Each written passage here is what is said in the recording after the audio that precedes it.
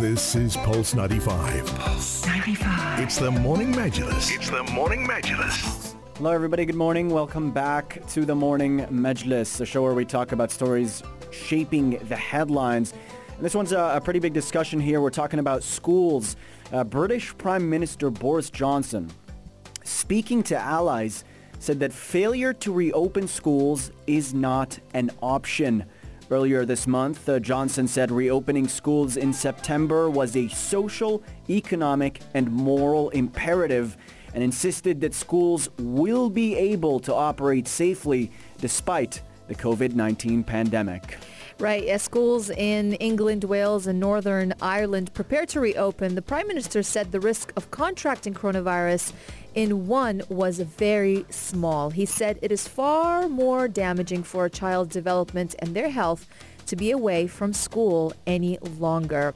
Now, his words echoed those of the UK's 4 chief medical officers as well.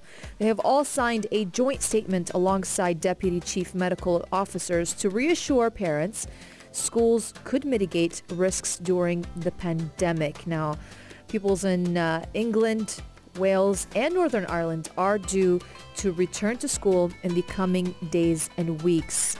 Now, in Scotland, schools have already reopened. Schools have reopened there, and thousands of private school teachers here in Sharjah are going to be tested for COVID-19. Schools are beginning to reopen, and I've actually come across a number of teachers as well who've come back to the country because they were abroad for the summer holidays, and all of them are going through the necessary precautions and guidelines and following all the guidelines issued by the Sharjah Private Education Authority. Now, this is going to be a big debate. If I was a school child at the moment and someone asked me saying, "Do you want to go back to school?" I'd say no. Why? Because I don't want to wake up in the morning. Well, sadly, don't get a choice. But yeah, we do have the option here in Sharjah, and we'll be hearing from Private Education Authority later this week as well about the 1-month guideline that they've issued, saying, look, you can stay away. You can still do digital learning or online learning for the first term. To know more about this, you can log on to our podcast where we spoke to a spokesperson from Sharjah Private Education Authority who gave us a breakdown of the guidelines that were issued by the authority. But over in the United Kingdom, Boris Johnson's been saying that there is going to be no failure in reopening the schools, and they're very adamant that the life needs to go on. UK has been reopening responsibly. So far, now the hotspot has moved from London to other major towns in up north, Liverpool, Manchester. But as we've seen, sports has been resuming, and people are getting a little bit more optimistic about saying that if we enforce the guidelines, schools can reopen. But it's a factor of debate. It is indeed. And looking at the scientific side to this, the chief medical officers of England, Scotland, Northern Ireland, and Wales said in a statement that children are less likely to catch COVID-19 than adults, and they have a, quote, exceptionally low risk from dying from the disease. By contrast, they said studies show that not going to school would limit the children's ability to succeed in life and may in fact worsen physical and pre-existing mental health problems. According to the statements, very few, if any, children or teenagers will come to long-term harm from COVID-19. Quote, this has to be set against a certainty of long-term harm to many children and young people from not attending school. Now, this is taking place in Britain, which has the highest confirmed virus-related death toll in Europe at over 41,000 people. Boris Johnson's government has also been strongly criticized for not locking down sooner, not giving medical workers enough protective equipment, and not properly protecting the elderly in care homes from the virus. So there's a bit of a microscope here on what Boris Johnson is doing. A lot of heated discussion and debate as to whether or not this is the right move or yet another mistake by the British government. Look, I mean, this is a debate that we're welcoming your thoughts. If you'd like to share your opinions, 4215 is the text line.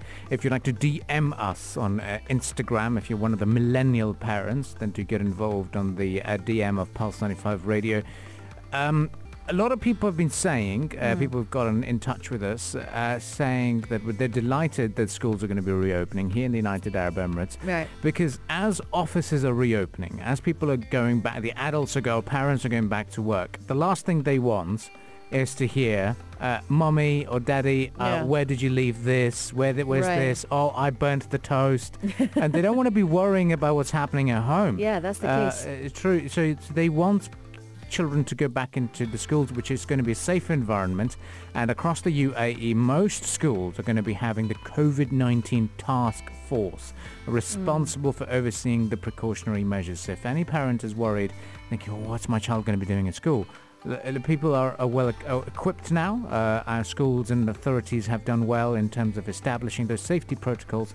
So there's nothing to worry too much about. But yes, of course, if they're at home, if they're not learning, you'll be worried and concerned. So it is, our one argument could say is let schools go back. Yeah, but according to this online survey that was carried out by the Ministry of Education, discovered that out of about 28,000 participants, 59% of respondents said they would rather choose distance learning for their children, while only 41% said they preferred the method of children being physically present in schools. But yeah, I'm thinking the 41% had those thoughts. Yeah, exactly. Being at home, the worries of them being at home while the families or the parents are at work, especially now that most of us are back to work now in the offices. So I think it's the worrying aspect of them being at home unattended. That's definitely a major factor here. And of course the COVID-19, a lot of families and parents, they're still worried. Absolutely, Rania. Yeah. And there's also the idea here that it's not exactly a zero-sum game. So it means if you open up schools again, it doesn't mean that X will happen or the virus will go back. If everybody's compliant with the rules of social distancing, cleaning your hands routinely, you can have both at once. You can reopen schools and still be safe regardless. Yes. And the other factor here, and this is very important, the disease is here. And we've been reporting on optimistic signs, vaccines being worked on, but to this day, there's still no idea as to when a vaccine will arrive. So if people can go back to some sense of normality, the focus can be on being safe no matter what, exercising the precautions and protecting vulnerable individuals, of which children are not a group, because scientists say that they're less likely to suffer the long-term impact of the coronavirus. Then we can reopen in a responsible manner and place that responsibility on us, acting in an appropriate fashion and taking care of one another, because there are no guarantees and the virus hasn't disappeared, and we can, in fact, go back to normalcy while remaining safe. Yeah, and look, us as adults, we do enjoy going to work as well because it keeps us in a routine and we like some form of dictation for us. Children are the same. They want to go back to school. They want to meet their friends. They feed off the energy from meeting their friends. They get competitive in schools and the tests that they do. But staying at home and distance learning, a couple of school children that I spoke to within my own family, they've been saying, like, we just got drained.